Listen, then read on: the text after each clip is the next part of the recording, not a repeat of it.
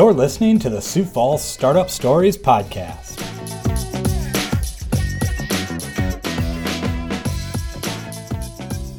All right, well, what's up, everyone?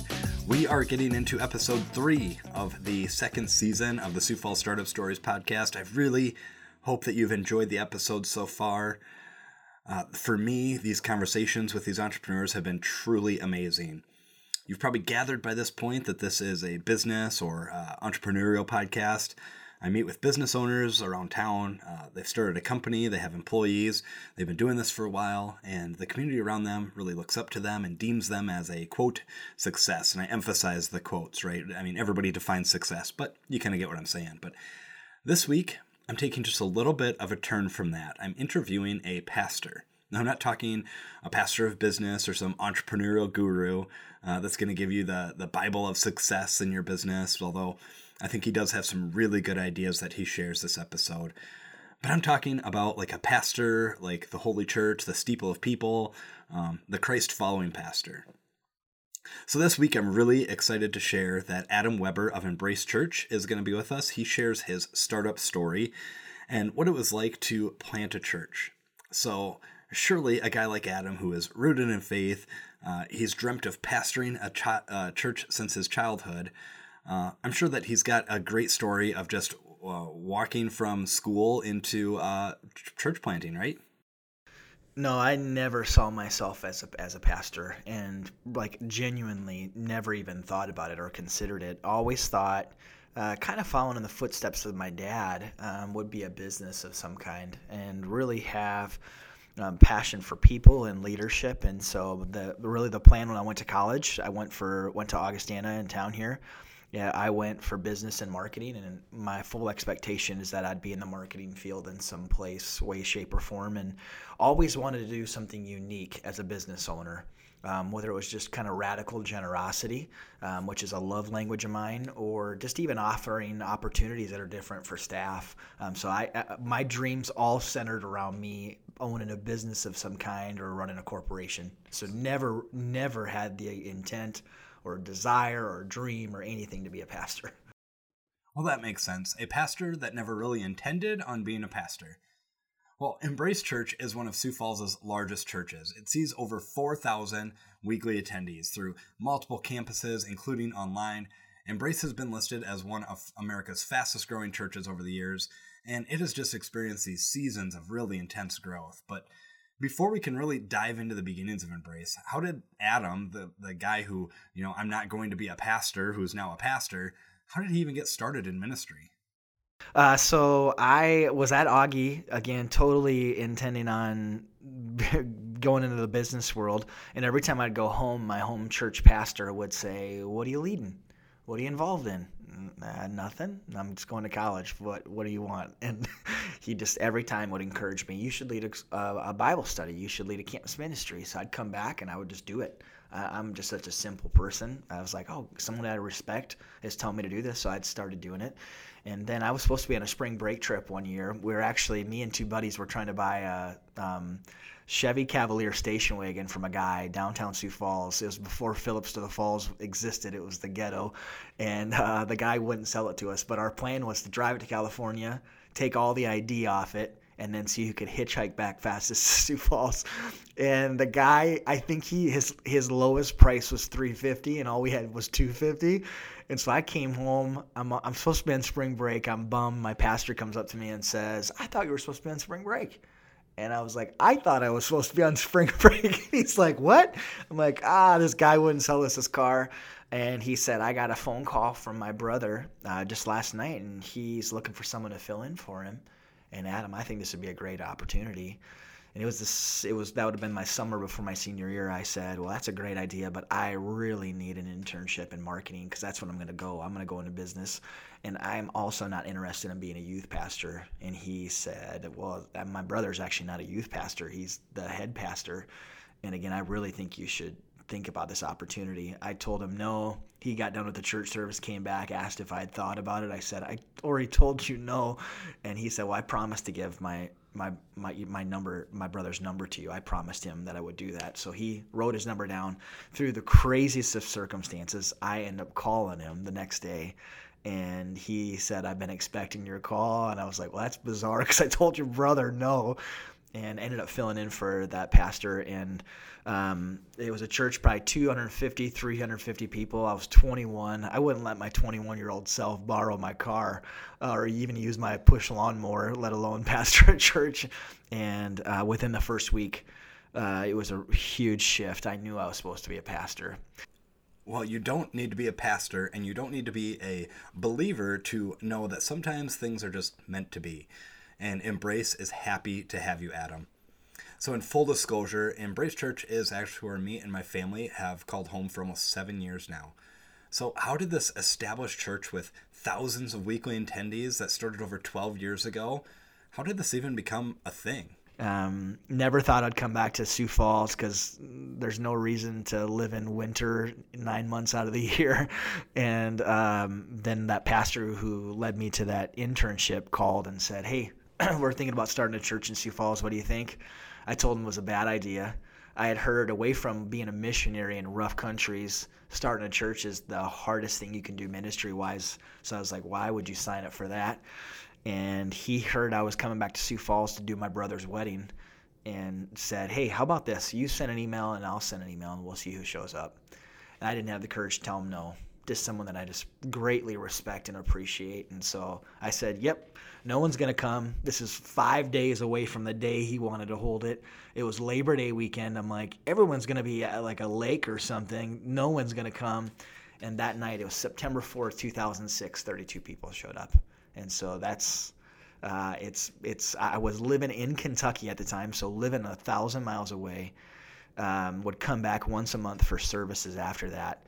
Basically, whether it's a church or a business, like I did everything that you shouldn't do. You should possibly want to actually start something. I didn't. You shouldn't live 1,000 miles away from whatever it is you're starting. I did. And it was I look back and it's crazy. It's crazy, Adam shares. That sounds a lot like running a business. Crazy. I can remember in seminary when I decided to go to seminary, I thought to myself, I totally wasted my undergrad. Like, gosh, if I would have known I was going to seminary, I would have never been a business marketing degree. That was a terrible decision. In hindsight, it's the absolute best decision I could have possibly made. Oftentimes pastors, and I'm saying this humbly because I don't, again, know up from down, pastors are some of the worst finance, business-minded leadership people ever. And so that sounds great to, gosh, you don't want your pastor to also know business, but it's like, no, that's a train wreck. If I'm running the finances of a home, whether I'm the husband or wife, gosh, I hope they know a little bit about how to balance a checkbook. If I'm doing anything, like, gosh, I kind of want you to know a little bit. And so it was truly, for me, a hand of God moment. I'm so glad as a pastor, my undergrad was in business and in marketing. Business-wise, I took a lot of leadership classes. Even in seminary, I took some leadership classes as well. I lead people.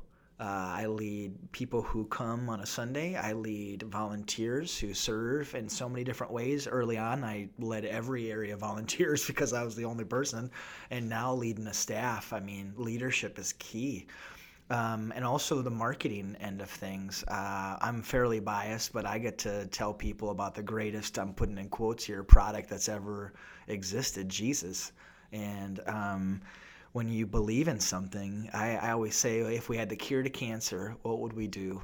And for me, I feel like I've been given a gift greater than the cure of cancer, just Jesus. And so I unashamedly, it's like, how can we share that as much as we can? And I look at the early church, actually, which is kind of always left aside. Paul was extremely strategic, was a very savvy leader. He went to port cities to intentionally, he knew if he could reach a certain city, he could reach an entire region. And so he didn't just kind of pick and choose. Instead, God was very intentional in leading to where he's at. So yeah, I thought it was a waste to have a business degree. And it turned out to be the greatest blessing. This is exactly why I'm so thankful that Adam took some time to be interviewed on this podcast. Pastors and church planners, they're not often viewed as entrepreneurs, but what they do, especially in the early days, well, it's exactly like starting a business. They have to understand who are they reaching and how. They need to not spend more money than what they have. They need to provide substance and content that people want. The parallels of business and church, they're really starting to stack up. So 32 people showed up that very first night. That pastor who Adam talked about earlier, he was responsible for Adam's initial push into ministry. His name is Roger Spar, by the way. Well, he got Adam lined up to come back monthly for regular services. We're talking back from Kentucky every month. I truly thought it was the worst idea ever. And so every time I came back, I can remember thinking, this is not going to work. It's going to fail. I don't want to even do this. And so we had the first service began once a month. We started groups as well. You had 2 small groups, just a group of people meeting in each other's homes, just connecting, growing in their walk with Christ. And from there, just would come back once a month. Usually a church has like 3 previews, like 3 preview services, what they call them in church world. We had like a year and a half of preview services. Again, everything you can possibly do to make this church not grow is what we did. So we had preview services. I came back in July of 2007 and continued the preview services. We went weekly. Basically because it's like you either need to do this or not do this. We didn't have critical mass. When you start a business, you hope to have that initial buzz. We didn't have it. There was no uptick. It wasn't like, oh yeah, I'll do all your billboards and blah, blah, blah. We didn't have enough money to do billboards, but with a business, you do all that initial push hoping to get a wave. We didn't have a wave. And so a year and a half, 2 years in, 2.5, 3 years in, we were still at 100 people and not long-term financially sustainable. And so, yeah, like it was not working 3 years in. 3 years in, and it's not really working. It's got to be time to just call it a day and move on. It was full ownership on me, and I don't have many strengths. The only strength I have is my work ethic. I can work like a dog and enjoy every moment of it. I'm so thankful for my wife and my kids because I would have no life if I didn't have them, and I would thoroughly enjoy that though of just working like a dog. I'm not sure how many ways me and Adam actually relate to each other, but in this one area, we are definitely one and the same. And also a huge thanks and shout out to my wife for putting up with me and my self-imposed 12-hour work days. Sometimes she even calls me a work Nazi, but I'm not so sure that's a compliment. And I just didn't want to let down my mentor, someone that I looked up to so much. And until it was a no deal from his end, it was a green light from my end. And as soon as he would have said no deal, I would have gladly thrown in the cards. But it was like, okay, I'm going to run this race as faithfully as I can. I really, really admire Adam's motivation and his drive to just not give up until his mentor gives him the go-ahead. This is how I get in workout sessions sometimes too. I won't stop beating the crap out of my body until the trainer gives me the signal to stop. So I wondered in those early days if Adam was ever worried if one Sunday just no one would show up. It's something that I think still gives me the appreciation now that we have a few thousand on a Sunday. I still have that appreciation of every single person. I think in the business world, especially when you've built it up, you realize every single customer. I can't believe you chose to do your business here. As a pastor, I can't believe that people still choose to attend Embrace Church. As the leader of it, you know the imperfections better than anybody. It's always funny when someone reaches out, like if they maybe didn't have a great experience. I'm like, well, actually, you should ask me. I actually know a whole bunch of other terrible things at the church, And so you just see the good, bad, and otherwise because you lead it. And so for me, that is always such a humbling process because I can remember weeks where I thought the only people who were going to come was my wife. My oldest son was the only one we had at that time. And then, the few volunteers we had each week. And it makes you grateful for every single day, and that has not changed at all. I'm probably more thankful even now than I was back then because I realized the sacrifice that families were making. They could have went to the church that had all the bells and whistles and yet they chose to come to a church that the pastor didn't want to even lead. He was green behind the ears, was a terrible preacher, and so you look back and it just makes you even more thankful. Startup Sioux Falls. Have you heard of it? It's the entrepreneurial hub for all things business and startup related in our area. Founded and run by our very own Matt Paulson, he's built a website and an online Facebook group with over 6,000 members. If you've been thinking about taking the leap to starting a business, or if you're more seasoned but you need some resources, or if you just love to network, check out the website at siouxfalls.eco. That's siouxfalls.eco. You'll find a ton of stuff there, including this very podcast. Startup Sioux Falls is a sponsor of the Startup Stories podcast. If you have questions about your business or you need to find someone to connect with, reach out to the Startup Sioux Falls Facebook group. So in these early days of Embrace, it wasn't even a standalone church. They were sharing space with another church. That's kind of like when one business shuts down and you just move your stuff in and open up your doors to sell a kind of a competition product. I've always thought that's a unique relationship to have. Yeah, we were sharing space. There was a Methodist church in town, still is, Sunnycrest on 41st Street by I-29. They let us meet there in the evenings. So we had a small closet in the basement that they'd let us keep our stuff in. And then after church services, after they had services, I'd show up once everybody left. I'd bring an A-frame sign out to 41st Street. And then an hour or so later, I would unpack our closet with a couple of volunteers. And we'd try to set it up to make it feel like a different church as much as you can with a small few things in a closet. So we'd do the setup tear down each and every week. And we were Sunday evening, and we were struggling to grow. We were right above 100. So we did that. Then in the September of 2009, we switched to morning services. And in literally just over 3 hours, not even a day, in 3 hours, we over doubled in size when we went to Sunday morning services. And for me, that, whether you're a pastor and you lead a nonprofit or you're a business owner, there's those little things that you feel in your gut. If we could just make this switch, I think there'd see growth. Now, it's one thing to live in that world and use it as a constant excuse. We're not growing because we don't have the shiny whistle. We're not growing because of this.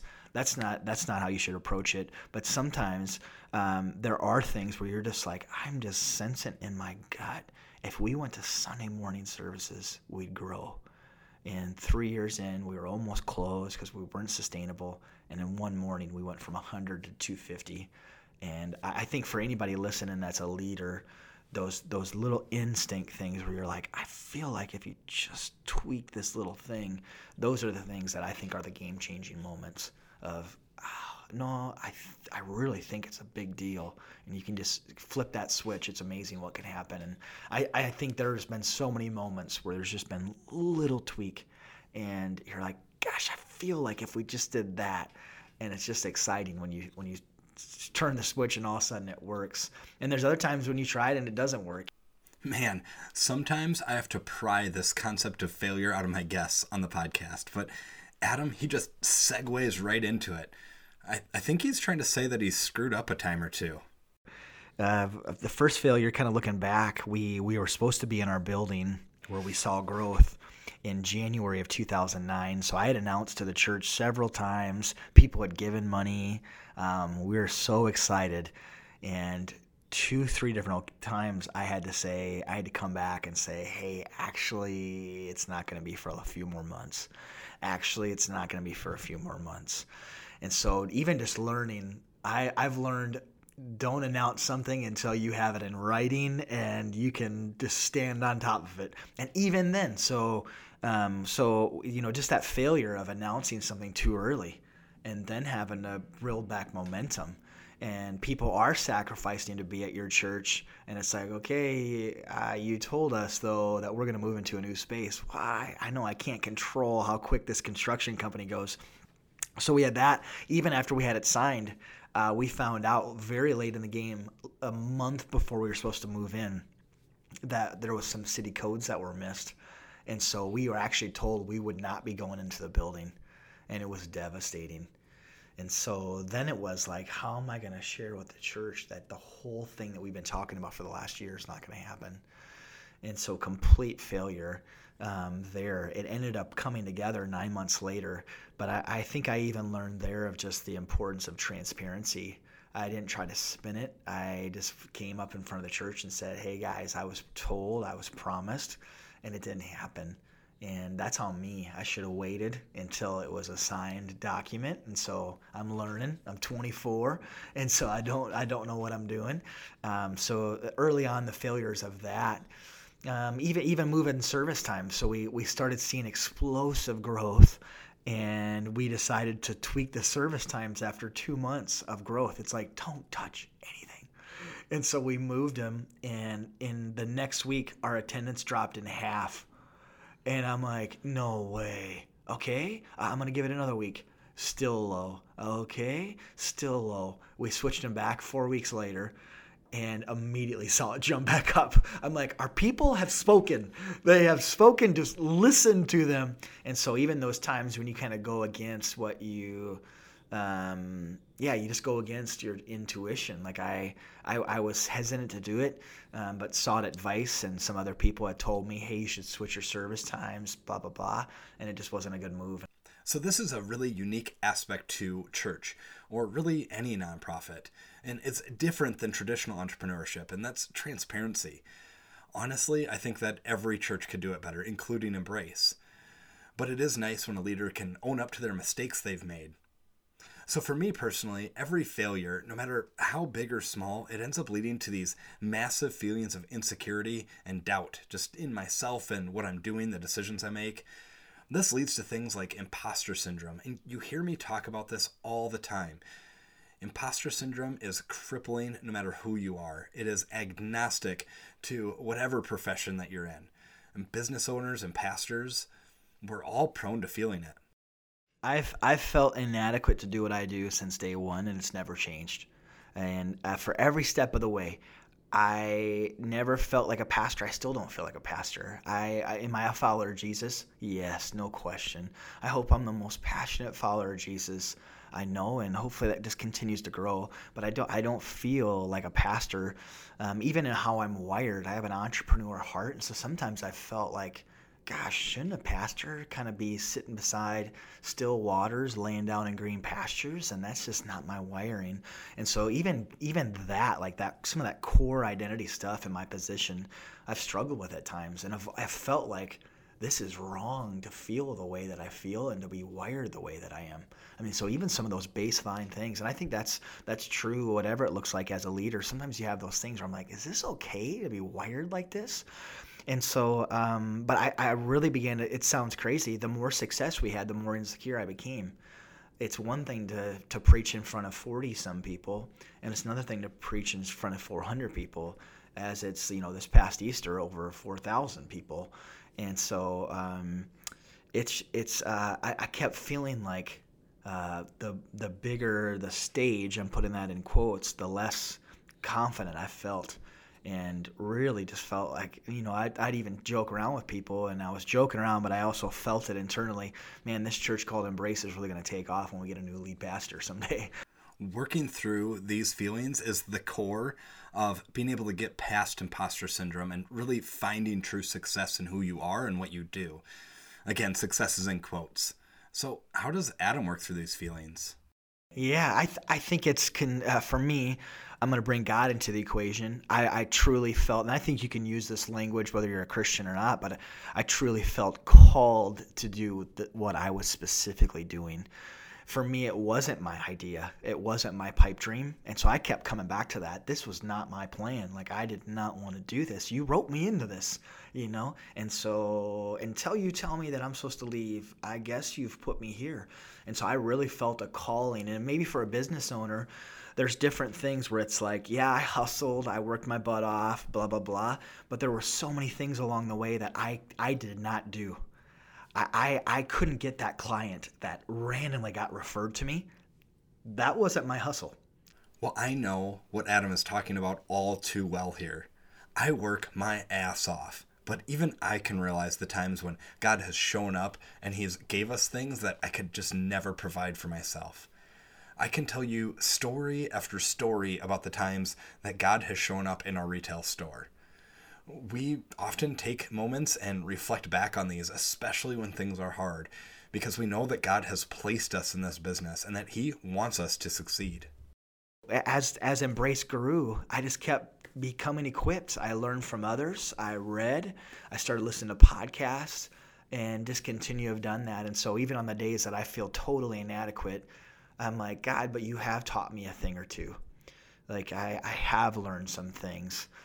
Well, becoming equipped is such a powerful and important journey. It's truly the motivation behind this very podcast. Not only is it equipping me to be a better entrepreneur and a better person, but I really hope that for others that listen, it's equipping and helping them in their entrepreneurial walk.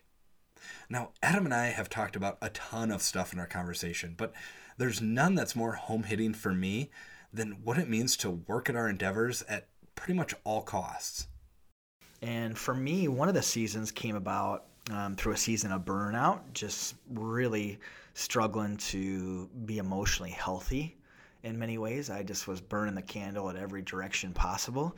And then another season came where we had a season of plateauing. And I've always said I've never led a church of 500 until I led it.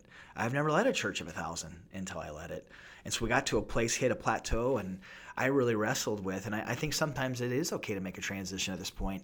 I didn't know if I could lead us to the next place. And because I had never done it first off, and then we had plateaued, and so is this my time? And really wrestled with that. Sought counsel from close friends, both pastors and non-pastors. Obviously, my wife, just asking her, wrestling with things, and really just brought it before God, honestly. And I was like, Lord, if this is the end of the road with this specific church, and if maybe as a pastor even, I'd be okay with that. And really getting okay with that. I think there's something healthy about that. Whether you're a business leader or a pastor, being okay with, it's not your identity. At some point, you will retire.